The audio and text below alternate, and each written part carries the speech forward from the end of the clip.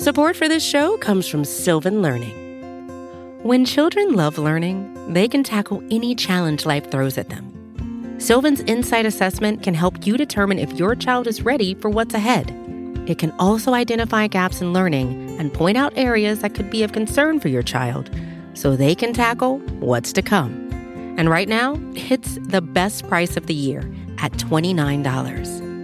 Go to sylvan29.com to learn more and get your child's assessment for only $29. That's SYLVAN 29.com.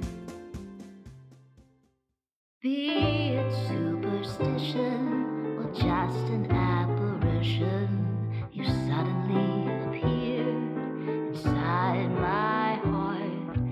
Does this strange romance stand a ghost of a chance? Welcome to From the Bleachers. I'm your host, as always, Seamus Clancy, coming to you from the wonderful Leading Your Nation Radio podcast. Now, today I am joined by Fox Sports The Gambler's Mark Henry Jr. Mark, thanks for coming on the show. Of course, anytime. Yeah, I've done a couple of radio hits for Mark's show on Fox Sports The Gambler. That's 102.5 FM, if I'm not mistaken. So definitely check out Mark on there and the radio station as a whole. I love listening to that, and a little bit of an alternative if you don't feel like listening to WIP or the Fanatic, whatever you want to do on your drive-in or sitting at home, working from home, whatever it is, definitely check out Fox Sports The Gambler. You have Mark on today. We are going to rank NFC contenders. Had some pods last week. Zoe and I on Odds and End Zones. I joined BLG on BGN Radio. Talked about the first day of Eagles OTAs that was open to the press. We will do that tomorrow. I'm recording this Tuesday morning. Me and Mark are. Wednesday, the Eagles, I believe, not official, will have another open OTA practice. So BLG and I will chat tomorrow night too. So trying to bring you as much Eagles content as possible. Even though it's only June, it's only going to get more crazy from here. Obviously, this is the Eagles in Philadelphia we're talking about. They announced training camp starts July 26th yesterday. And then once the season comes on, all bets are off. Little Fox Sports The Gambler pun right there. All right, Mark, let's get into it. Let's get into it. My 16th team, I have maybe not the 16th team odds-wise. I checked the odds, too, to kind of see how what I was saying stacked up to Vegas in the sports books. 16th in the NFC, ranking all the teams in the NFC. I have the Carolina Panthers. I had that. I don't have the Panthers quite at 16. I had an unpopular one here, but I'm sticking with Detroit. I think they were the worst in the NFC last year. And I think a lot of people have these expectations for Detroit when Dan Campbell's still their coach and Jared Goff's still their quarterback. There's some fun stuff there with the roster, but I don't think that. I think a lot of people look at some of the close games they had and they think those are going to turn into wins. I'd agree if they changed one of the two most important things in football, but yeah, I just don't see it. Yeah, I had the Lions coming out at 15th. I originally had them 16th, and I remembered the Panthers and everything that's still there that went horribly for them last year, and I think there's actually disaster potential there. The Lions are kind of an ironically fun team, like the way someone might follow the Charlotte Hornets and the NBA, because like Dan Campbell has all of those crazy sound bites and bite kneecaps and all that stuff. So they're kind of a fun team. If you were watching on Red Zone and they were playing the Packers, you probably wouldn't hate seeing the Lions pulling upset, that type of vibe. But the Panthers are just like seem poverty franchise territory with Matt Rule. And then I don't know, he's still there. Like Joe Brady got canned last year. I would have kept Joe Brady and made him head coach and canned Matt Rule. And then the Sam Darnold trade obviously set that franchise back multiple seasons. Oh, I 100% agree. I've never been a Darnold guy. I never, even dating back to the draft. And people just continue to talk themselves into him because they liked him at USC. And I never really was even that impressed with him at USC. Matt Rule is another guy. I wasn't even impressed with him in college. Like when the all the pandemonium with making him a NFL head coaching candidate from Baylor, everyone wanted a piece at him. And I was like, I don't get what everyone's so excited about. It's not like this guy's an offensive genius or a defensive genius. He's kind of like a program guy, like CEO coach. Yeah, I never got it. Yeah. I'm not a big CEO coach guy because I think if the talent on the roster or the team's performing well, it's because of the offensive play call. We're talking about the offense performing well specifically.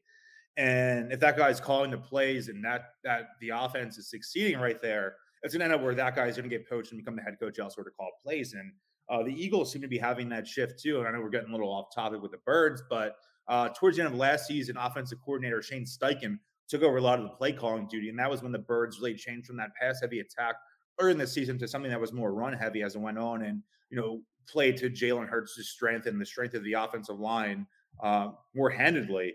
And it looks like Steichen's going to be calling plays going into the season from week 1 on. So I wonder that Nick Sirianni's in that territory where now he's kind of a CEO coach, wants to have his hand in different aspects of the team, whether it's defensively, everything, working with the wide receivers specifically more so than calling plays. And if the Eagles are good this year, maybe Shane Steichen's gone come next year and Sirianni's back to calling plays. So I think there's some issues I have with the CEO coach model. Yeah, that's definitely a concern. You'd like to think, that report came out with Steichen taking over the play calling duties. You'd like to think that Sirianni was still really involved. Yes, I was there, and Shane sort of indicated, hey, it's still a group effort. We're still working with him. We're working with Jalen. We're working with Brian Johnson, all of those things. Yeah. So, it's like the Belichick situation in New England right now where everyone's saying, oh, Matt Patricia's the offensive coordinator. And I kind of roll my eyes and I'm like, Bill Belichick's the offensive coordinator. He's going to be the one calling all the shots, even if he's not the one directly calling the plays. He's given you the menu to pick from. Yeah. So I kind of think it's a situation like that. Not that Sirianni's Bill Belichick, but not quite yet. But I agree with you on the anti-CEO coach. And I also agree with the Joe Brady thing. I think what Joe Brady did with Teddy Bridgewater that first year in Carolina was unbelievable. Unbelievable. He stinks. And he made him look competent. He had did really well stats-wise. Obviously didn't translate to a lot of wins, but allowed Teddy to get another starting job elsewhere when he really, I don't think, was deserved as a player in a vacuum. But Brady made him look well. And I'm still going to bank on that. What is it? 2019 LSU team is one of the most dominant college teams ever, specifically offensively. And, it's a situation where, let's say we're talking about Nick Sirianni as the CEO head coach. Eagles do really well. They win division, win 11, 12 games. It goes, best case scenario. Shane Steichen has the offense looking great. Run the pass ratio is great. Makes Jalen Hurts look really good as a passer. If he's gone next year and becomes the head coach of, I don't know, the Giants or the Lions because Dan Campbell gets canned, Joe Brady's the guy I would bring in as offensive coordinator. Yeah, he was the guy I wanted at head coach when we hired Nick Sirianni. Like, I was ready to hire him to make that big of a leap. They interviewed him at that time, and I was all in. And I'm happy with Nick Sirianni's first year though, so I'm not gonna get it yet. So I had the Panthers at 16 and the Lions at 15. You had the Lions at 16 yourself. Who's 15 for you? I had the Seahawks at 15. Okay, and it's just because of the QB situation with Drew Lock. I actually think they should go with Geno. Like, Geno was semi-competent last year as a backup. Yeah. And I don't think we've ever seen anything out of Drew Lock other than him, dancing to Young Jeezy on the sidelines. I don't think we've ever seen anything that makes you think that he can be a starting quarterback. There's actually some pieces to be excited about on the roster. Like, they have good weapons in terms of DK and Lockett. They drafted a running back, which I don't love, but he's at least a weapon. They have things to be excited about, but when you don't have the quarterback figured out, and I think Pete Carroll, it's a weird situation. He's not going to fire himself because he's kind of the guy in the organization with the most power, but I could see like a step down after 1-8 start or something like that. Like, I think they've got disaster potential. And then I have the Panthers at 14. All three of those teams, you could have convinced me to rank those three in any way in terms of how this season plays out. Yeah, I had the Seahawks at 13th. I had them originally at 15th, and I forgot a team or two and went back and changed some things. Again, it's a situation where there's disaster potential. Pete Carroll, I'm surprised Pete allowed himself to still be head coach. As you think trading Russell, is the bookend on that era of Seahawks football. But at the same time, it was time for Pete to step away and just do a front office role, bring in someone new as the head coach. So I think it's a little weird situation there, and not to jump too much. So I had the Seahawks at 13 and then the Giants at 14. Yeah, I had the Giants a little higher at 12. Okay. Just because I'm a little bit nervous that the Giants are becoming competent. I'm anti Daniel Jones. I think Daniel Jones is the worst quarterback that's gotten I can't remember a quarterback who's gotten 3 straight chances, 3 straight years to prove himself that I don't think has proven himself less than Daniel Jones. I think he's nothing. I don't think there's anything there to build on. A lot of people seem to disagree with me. I think we'll find out this year. But I do think Brian Daboll was a really, really good hire. I think what he did with Josh Allen was incredibly impressive. I think Joe Shane has shown, I liked the first round from New York. They got that bookend tackle. And Kayvon Thibodeau was the guy that I had number 1 in the class. So I think great draft for them.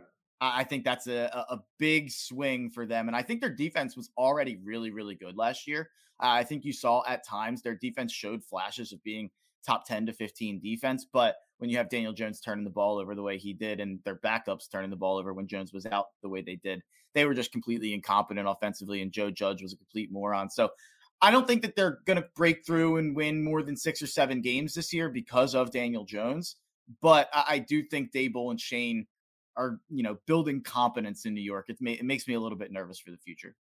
Yeah, I think that was an amazing head coaching hire. If it was 2021, Dabble was the guy, one of the Eagles to hire before Sirianni became the guy for them. I know he did a couple interviews. I don't know if he interviewed with the Eagles specifically. I can't remember. But he was on the circuit that year before he stayed another year to serve as the Bills offensive coordinator. And looking at a comp that you kind of made earlier, is it a situation where I could see the way Joe Brady maximized Teddy Bridgewater, who isn't that good?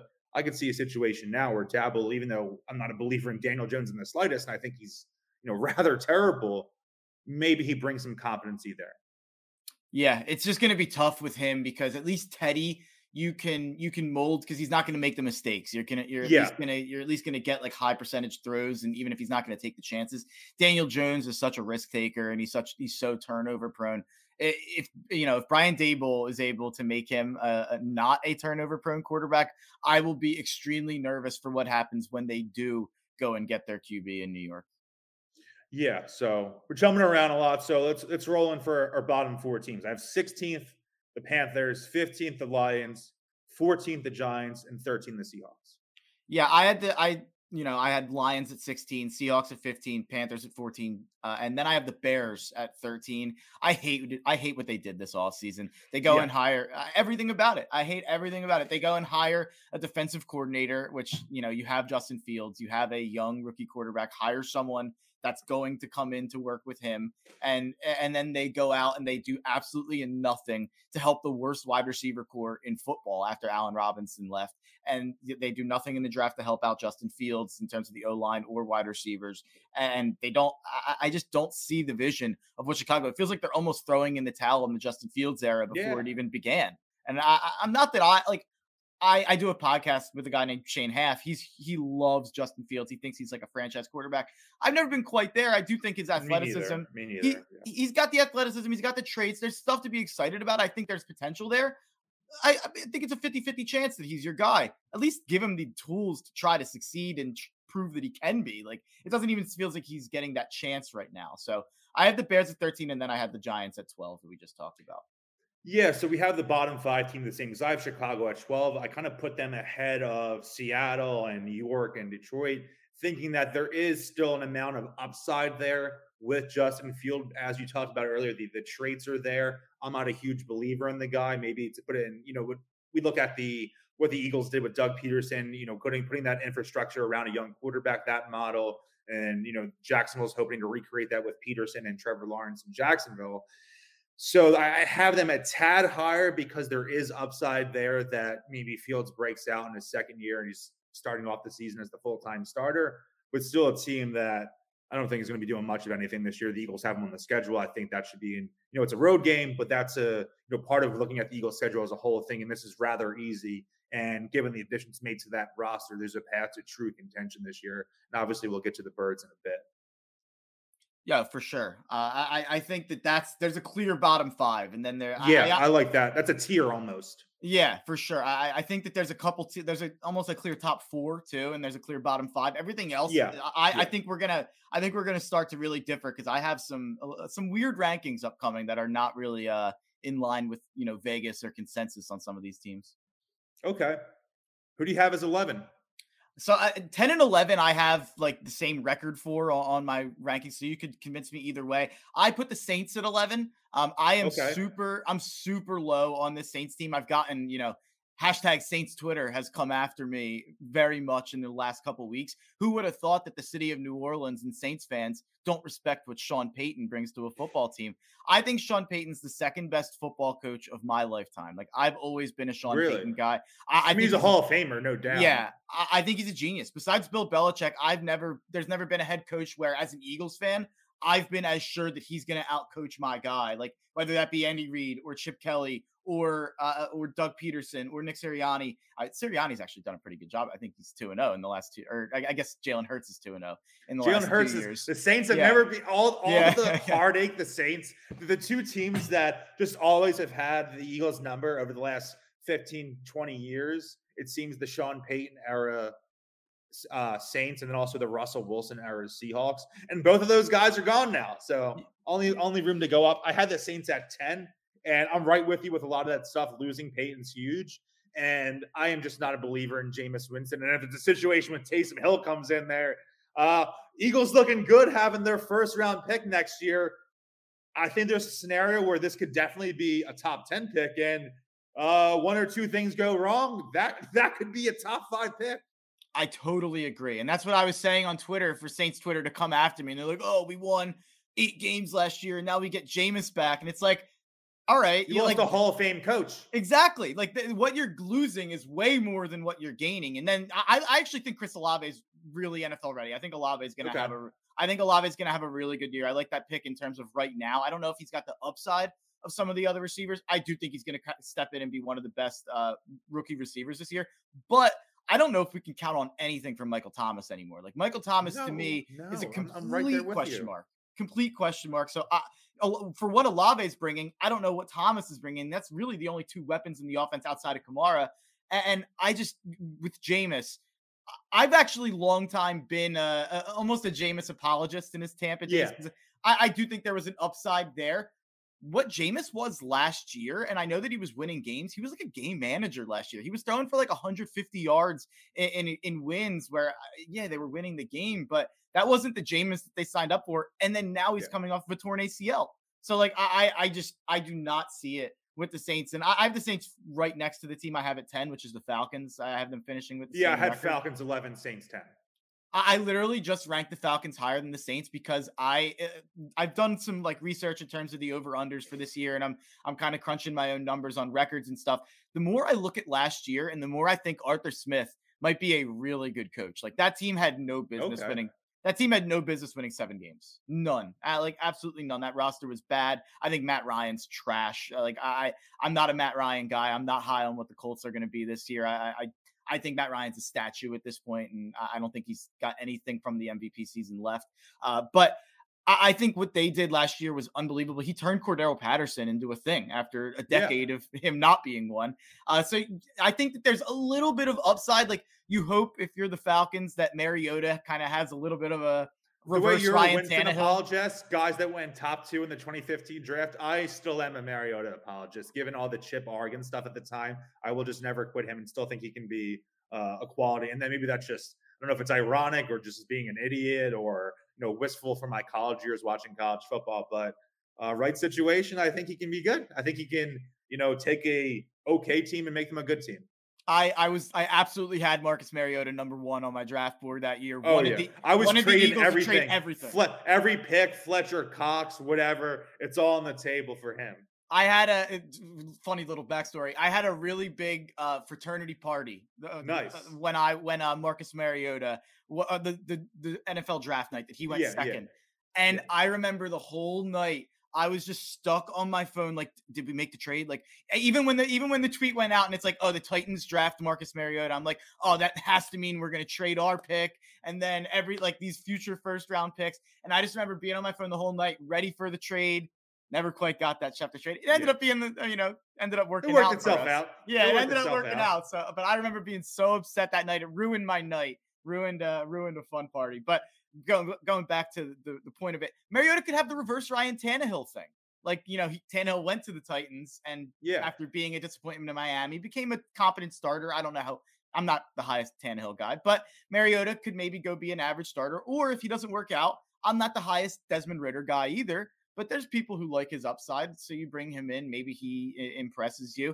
I think they could win 7 or 8 games this year, and even in spite of the roster, just because of what I saw from Arthur Smith last year. I like it. I like the takes. When you need mealtime inspiration, it's worth shopping Kroger, where you'll find over 30,000 mouth-watering choices that excite your inner foodie. And no matter what tasty choice you make, you'll enjoy our everyday low prices, plus extra ways to save, like digital coupons worth over $600 each week. You can also save up to $1 off per gallon at the pump with fuel points. More savings and more inspiring flavors make shopping Kroger worth it every time. Kroger, fresh for everyone. Fuel restrictions apply. So we're right there.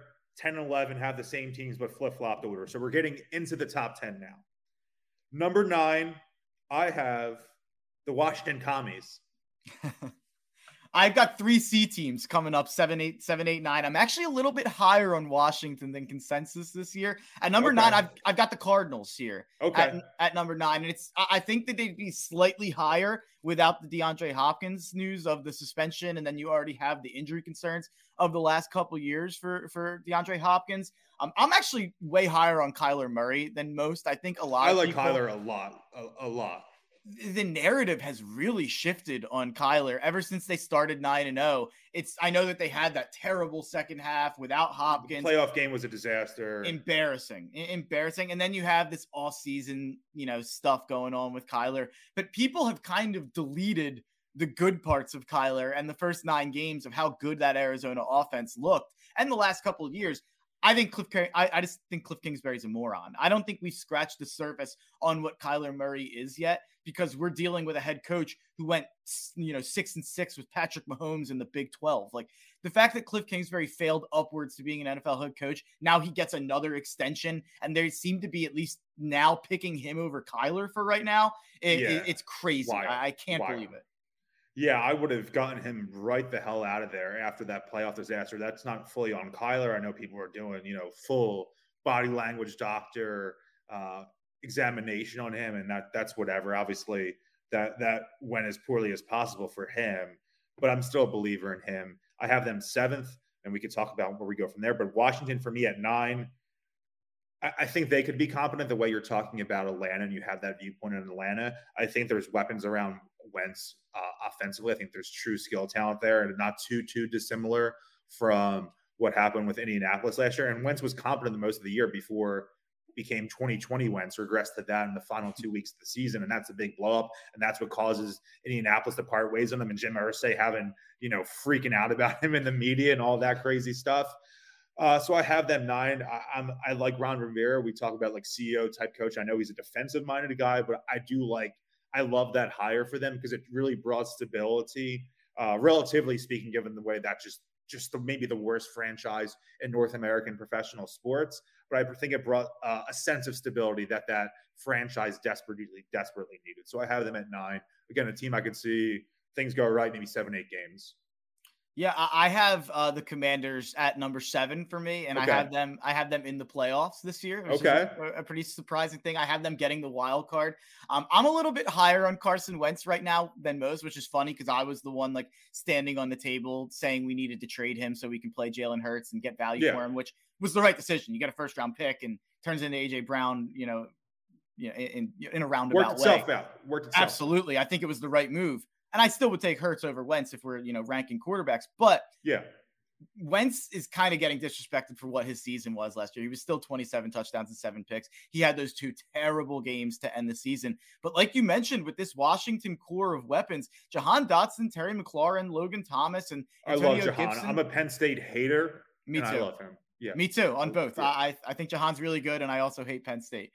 So we're on the same board there. But they also have McKissick out of the backfield to throw to. Yeah, they have Antonio Gibson, he's got hands. They have. I'm buying my Antonio Gibson style. I really like him. Yeah, those Memphis running backs, I dig them all. It's a shame. I wish McKissick, for fantasy purposes, I'm a fantasy football guy. I wish McKissick was gone so Gibson was getting the full workload, and I'd go all in on him as like a top 10 fantasy back because I think the talent's there, but they don't seem to want to use him in that role. But still, I think this is the best group of weapons Carson Wentz has had on a football team since 2017. Like I would take it over the 2018 Eagles, even with Golden Tate and Aguilar and Alshon, and I would take it over the 2019, 2020. Would you take it over the Colts last year with JT? I know the receivers aren't as good as what Washington has. Yeah, it's tough to compare because it's not like Taylor's catching like 70 balls or anything like that, but he's obviously a weapon in his own right in terms of handing the ball off. I would still take Washington. I think McLaurin's a monster. I'm high on Jahan. Like, they just have so many dudes there. So I think Wentz actually like propped up Pittman way higher than I ever would have expected Pittman to go statistically. So I'm a little bit higher on I'm higher on the Wentz side of the Washington Indy kind of, Indy went and got Matt Ryan. Washington went and got Carson Wentz. Everyone killed Washington for getting Wentz. Everyone praised Indy for getting Matt Ryan. I'm kind of the contrarian there. I kind of like what Washington did. And that defense could absolutely go back to 2020 form. I think that's the key for Washington for sure. Number 8 in front of Washington and after Arizona at number 9, I actually have Dallas. I've got the Cowboys coming in at number 8. I think there's regression coming for that defense on turnover luck. So we have our 7th and 9th teams flip-flopped. So I have the Commanders at 9, the Cardinals at 7, but the Vikings at 8. That seems where we maybe have a different hiccup right there. So why do you have Dallas there? I have Dallas 6. So 6 through 9 for me. We went through the other teams. So 6, I have the Cowboys, 7th, Arizona, who we talked about, 8, Minnesota, and 9, Washington, who we talked about.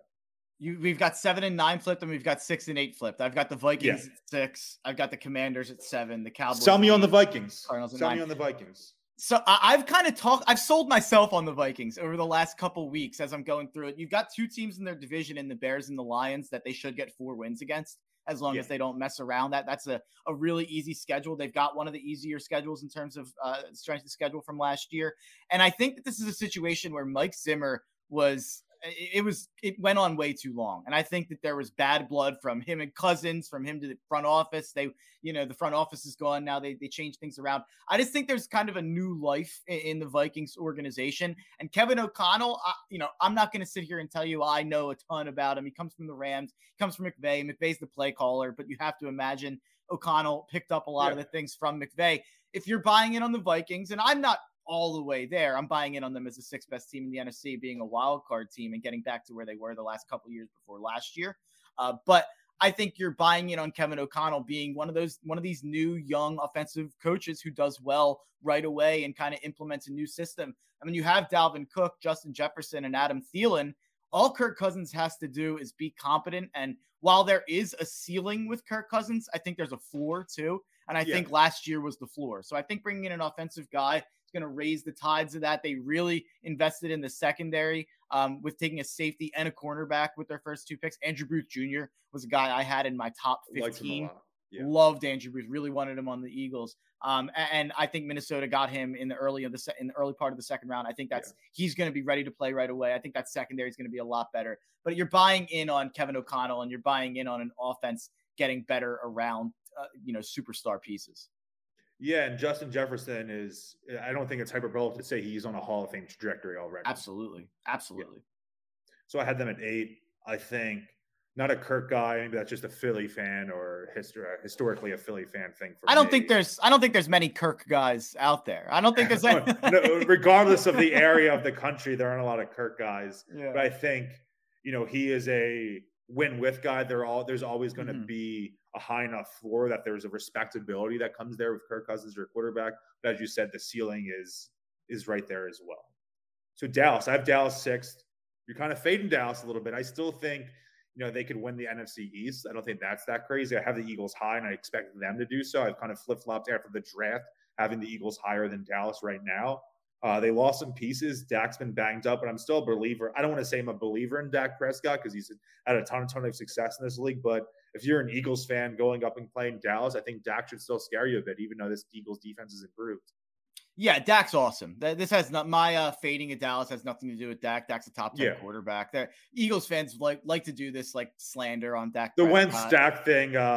Eagles in Philadelphia unfortunately took the L on that one. 100%, not even close. Yeah, we definitely took the L on that. Dak's a really good quarterback, but they lost Amari Cooper. The offensive line has more questions going into this year than it's ever had before. And then mainly, I was not high on Dallas going into last year, and they shocked me going into last year because their defense was so much better than I was expecting. And everyone's going to point to Dan Quinn. Everyone's going to point to Parsons, Diggs.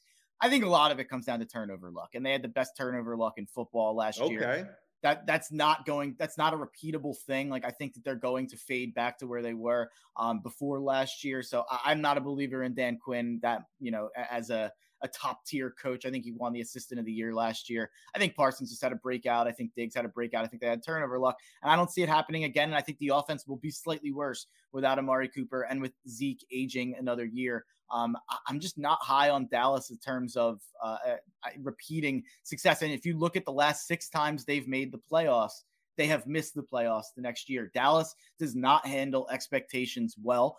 And this is something I could actually see Mike McCarthy, if they start slow, I could see Jerry Jones having a quick axe and getting McCarthy out of there and promoting one of those coordinators. All right, so we have all the teams the same, not in the same order, but 6 through 16, we have all the same teams covered in some sort of order. So number 5, you talked about there being a tier in the top 4. I'm not quite there. I'm thinking it's more of a top 3 for me. So 5, I have the San Francisco 49ers.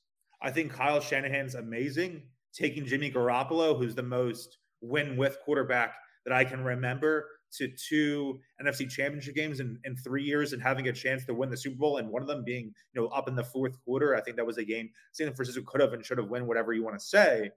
But they seem to be going away from him. I have no idea where Jimmy Garoppolo is going to play this year, if he plays at all. And it seems like it's about time they have to kind of put Trey Lance in there, giving up all the draft capital they parted with, the trade off from the first round last year.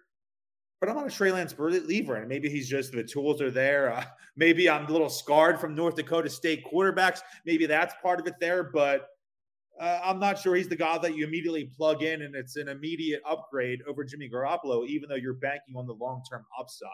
So I have San Francisco 5th and the Eagles 4th. I think they're maybe in a tier together where you have, 6 through 8 or 9 can be interchangeable to a degree, but I have 4 and 5 could have it either way, and then a clear top 3 for me. So it's funny. I'm what they call a Kyle Stanahan. So I definitely have San Fran higher. If you say he's the best coach in the league, I don't think you're necessarily wrong. I think he's second. But Belichick always kind of gets that, like, it's like Popovich. Grandfather, Popovich style. So I besides Belichick, who he's just holding all these rings, so it's a little tough to say he's not. But besides him, I would take Kyle Shanahan over any other coach in the league. And I'm a Trey Lance guy. I'm a believer. Okay. Tell me on him. I think people point to some of the games he played early in the season last year, and they're like, I just don't see it. Watch the game against the Texans. I know it's the Texans. I get it. But watch the game against the Texans and tell me there's not flashes there. And I think a lot of people point to San Fran making the conference championship and being a Jaquiski Tartt interception through the arms away from making the Super Bowl. And they go, then they made the right decision keeping Jimmy Garoppolo in. I think that limited their ceiling. I think they should have just rolled with it, went with Trey Lance, see what happens. And I think there's a chance that could have kind of bumped them up the same way taking Alex Smith out for Colin Kaepernick that got them to the Super Bowl, lost on the last throw. I think that could have bumped them up the similar way. And I'm not saying Trey Lance is some top 5 amazing quarterback, but I do think he can kind of be the level of quarterback in today's game that, I know no one wants to talk about the football impact of it, but Colin Kaepernick was when he first came in for San Francisco. Yeah. And I think that there's a lot of similarities in terms of the arm talent and in terms of the athletics of Colin Kaepernick and Trey Lance. Trey Lance has all of the tools. Like he's a tantalizing prospect. I think that he's a guy where if it breaks right, he could be, an MVP candidate down the line. And I think that's the type of, I think that's the type of, there's a lot of Josh Allen in him. Like you look at him and you squint and there's a lot of Josh Allen, and they both came from, schools where makes you think that they're underdeveloped, where Josh Allen came from Wyoming playing against bad competition. Trey Lance came from North Dakota State playing against even worse competition. So there's more questions there with guys like that. And I'm not saying he will be Josh Allen, but I'm saying you squint and you can see it. Like you can see the Josh Allen there. So I think there's a real upside that Trey Lance is going to bring San Francisco. I actually have San Francisco tied for 2nd and 3rd. I couldn't break that. I'm not there. I know. San Francisco is actually my pick to go to the Super Bowl and lose. If I'm getting quite there, the reason I have the team number 1 that we'll get to is because I'm the most sure that they will be in the mix. And because San Fran and LA are both in that division, they're gonna hurt each other's records. But at number 5, I have the team you have at number 4 with the Philadelphia Eagles. I have us winning the division. I have us winning the NFC East. But I think that we're right outside that top 3 or 4.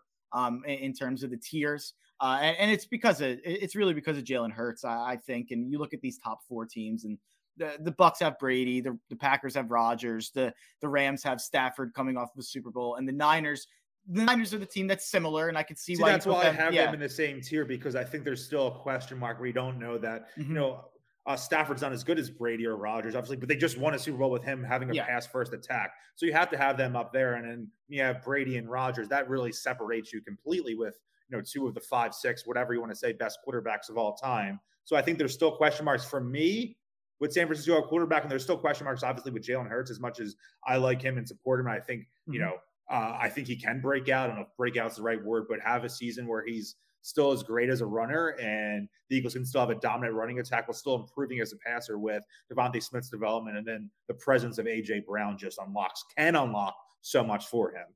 So the funny thing is, I would say that Jalen Hurts has a much better chance to be a top 20 quarterback in the NFL this year than Trey Lance. But I would say Trey Lance has a better chance to be a top 10 quarterback this year in the NFL than Jalen Hurts. I think he's got the higher upside even away. Because it's a little bit more unknown. We haven't seen it over a full season. So you think maybe he can come in and really level up with Jalen Hurts. I'm higher on what Jalen Hurts is right now than I think most people are. But I think I'm also lower on the idea of what he can be. I kind of think we're pretty close to what Jalen Hurts is, not to be a pessimist at all. I do think he can be slightly better. He can obviously make a couple better reads. He's got better pieces than A.J. Brown, obviously, right in front of him. So there are things he can improve on, and the situation itself has improved around him. So I do think he can be slightly better. I'm not there in terms of thinking he can be like a top 10 quarterback, really. That's where I kind of have them number 5. But the roster is really, really good. The reason I have San Fran in front is because of the upside with Lance, because of the gap between Shanahan and Sirianni. And I still think that defense, if you look at, the front 7 and the secondary of San Francisco, I think I would still take that over ours on paper, at least right now. Yeah. So you have Washington, you said, as a playoff team, as a wild card team. Yes. Could you envision a scenario, wild card weekend, the Eagles win the NFC and they're hosting a playoff game, and Washington is coming to town, and it's Carson Wentz versus Jalen Hurts in a playoff game at Lincoln Financial Field? Oh, I could absolutely envision it. The way I had it breaking out, we got the 4 seed, and we're going to have to face San Francisco in round 1, which that'd be a rough draw. Definitely a rough draw. And I think the Commanders would have to go on the road to LA. I think that'd be a rough draw for them as well. So in terms of how my records broke out, but I would love to see that. I would absolutely love to see it. But by the way, that the Commanders are going to take one of the wins against us this year, and it's going to be like think piece time for everyone to write if we lost the trade or not. That's 100% going to happen. I think the energy would be just absolutely electric. And I'd love to see what the Philadelphia response is from the fans. I'm really interested to see what happens when Washington comes to Philly and Wentz returns for the first game this year. That's a Monday night game. And I wonder, I'm sure the Eagles will try to honor him in some way. I don't know exactly what it will be. It could be a situation where I don't know if Carson's hurt or benched. I think that's on the table. I think they're, like I said, I think, they're not a terrible team. I could see them winning 8 games, whatever it is. But I'm interested to see the fan response there and what the team actually does for him, if anything. And for that to happen, for him to come to Philadelphia twice in one season, good for me, good work-wise for us, I would say, for sure. Yeah. But I think it would give some fans a heart attack too at the same time. Oh, it'd be incredible. It would be absolutely incredible. So that's 4 and 5. Do you have the Packers 4? Then I have the Packers 3 because you have San Francisco tied 2 and 3 with LA.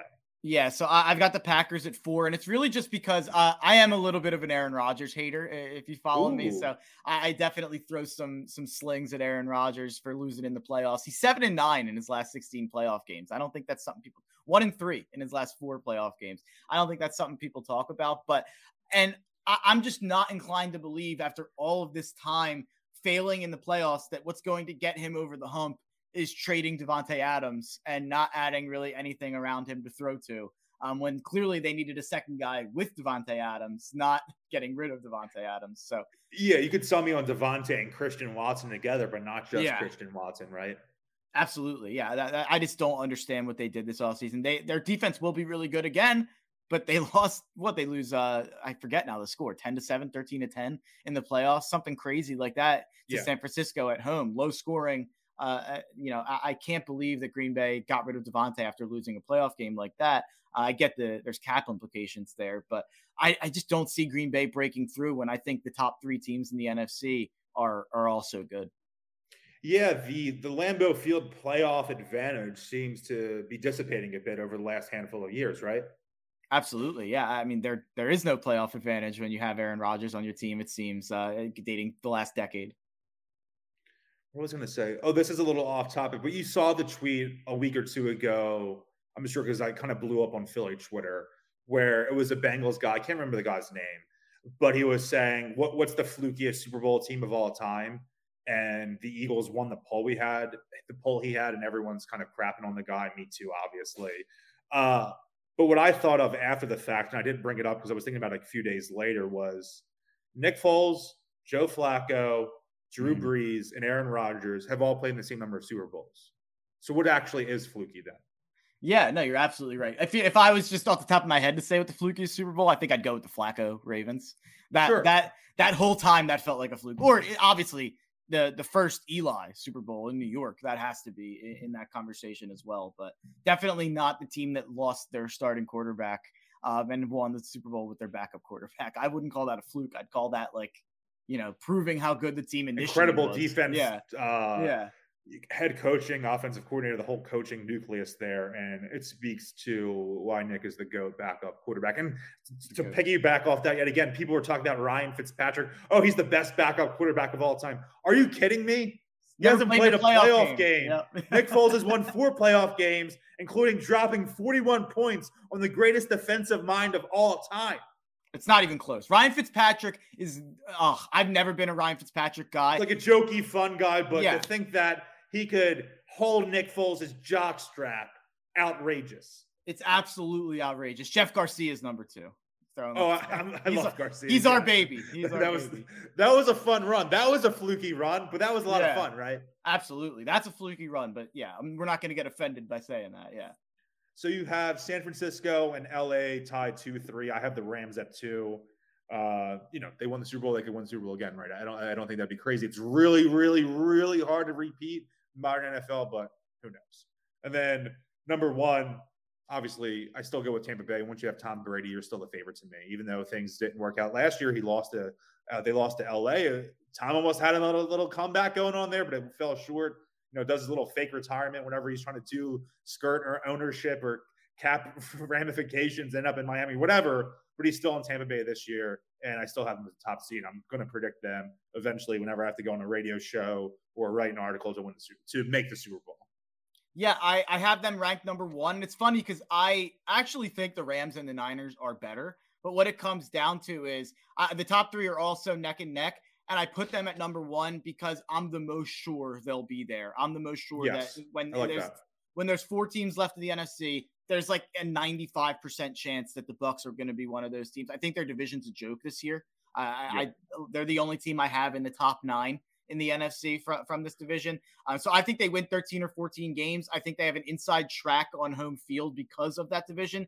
And when you have Tom Brady and when you have home field, you have to rank them as the number 1 contender, even if I think the Rams and the Niners might have a little bit better of a chance to get to the Super Bowl. But I'm just most sure Tampa will be there.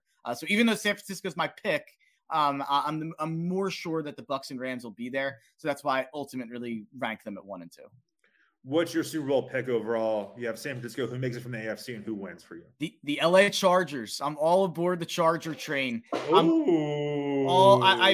been all aboard it since before they made all the moves. I put in a future on them at plus 1,100 and plus 1,200 to win the AFC. They're now plus 1,400 to win the Super Bowl. I got those right before the Khalil Mack signing and right before the J.C. Jackson signing. And I think that what J.C. Jackson and Khalil Mack are going to bring to that defense is similar to what Jalen Ramsey and Von Miller, having both of them, brings to Aaron Donald. because now Bosa is going to just go absolutely insane. I think that defense with Bosa, Mack, Jackson, and a bunch of other pieces. You have Justin Herbert, a quarterback, Eckler, Mike Williams, Keenan Allen.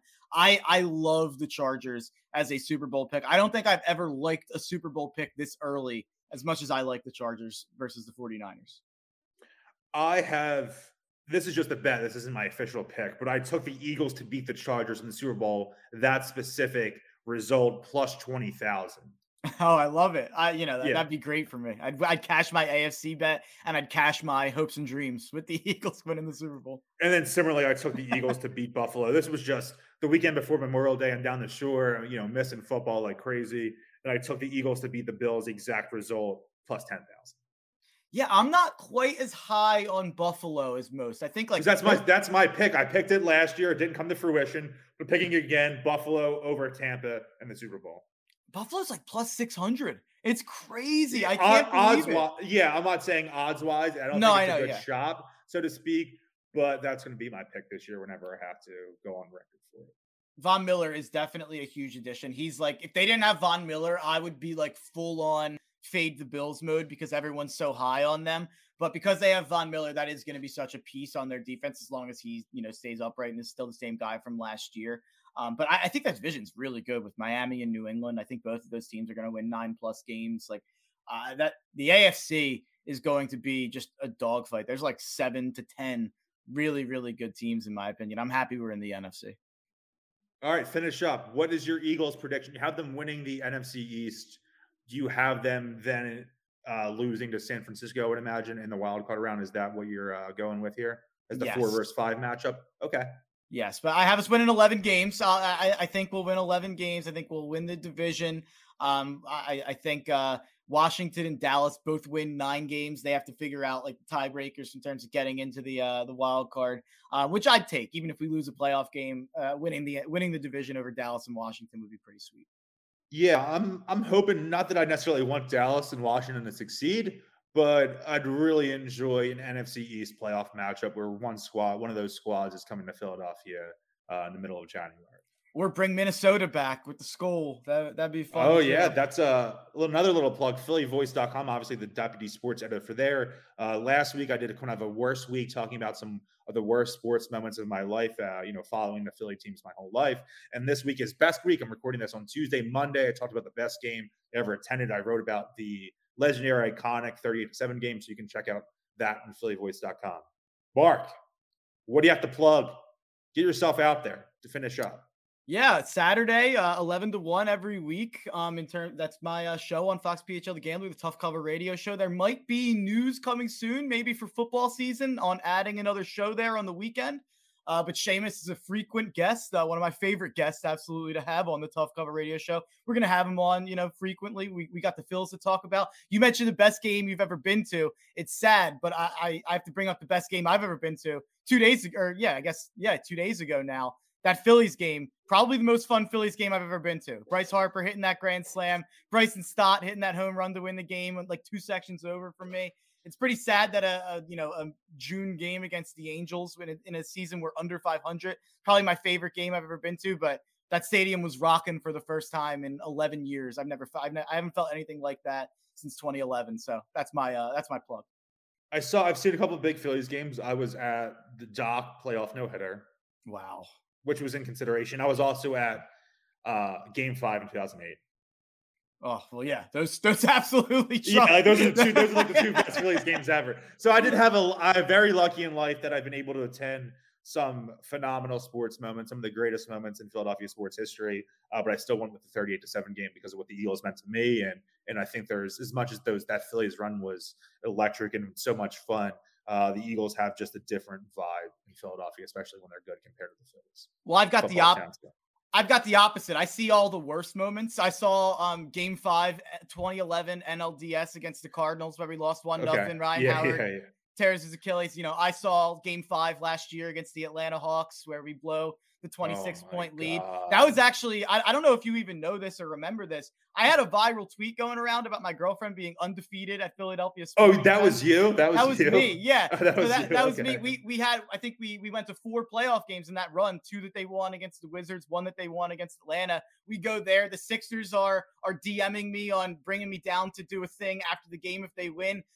Sports Nation DM'd me that they wanted to have me on live with my girlfriend after to talk about the win. They DM me at halftime, and then the Sixers blow a 26-point lead in Game 5. I'm there for the worst moments in Philadelphia sports, so I should probably stay away from now on. Ending it on a pessimistic note is the most Philadelphia way to close this out. You can follow me on Twitter and Instagram, @Clancy. You could obviously follow my work on phillyvoice.com as well. Check out everything Mark talked about. You can follow him on Twitter @MarkHenryJr_. Definitely do that. Mark's a great follow, especially if you're into gambling and fantasy and all that good stuff too. Mark, thank you for coming on, my man. We'll have to talk on The Gambler soon, though. Of course, anytime. Anytime. Keep bleeding green, everyone.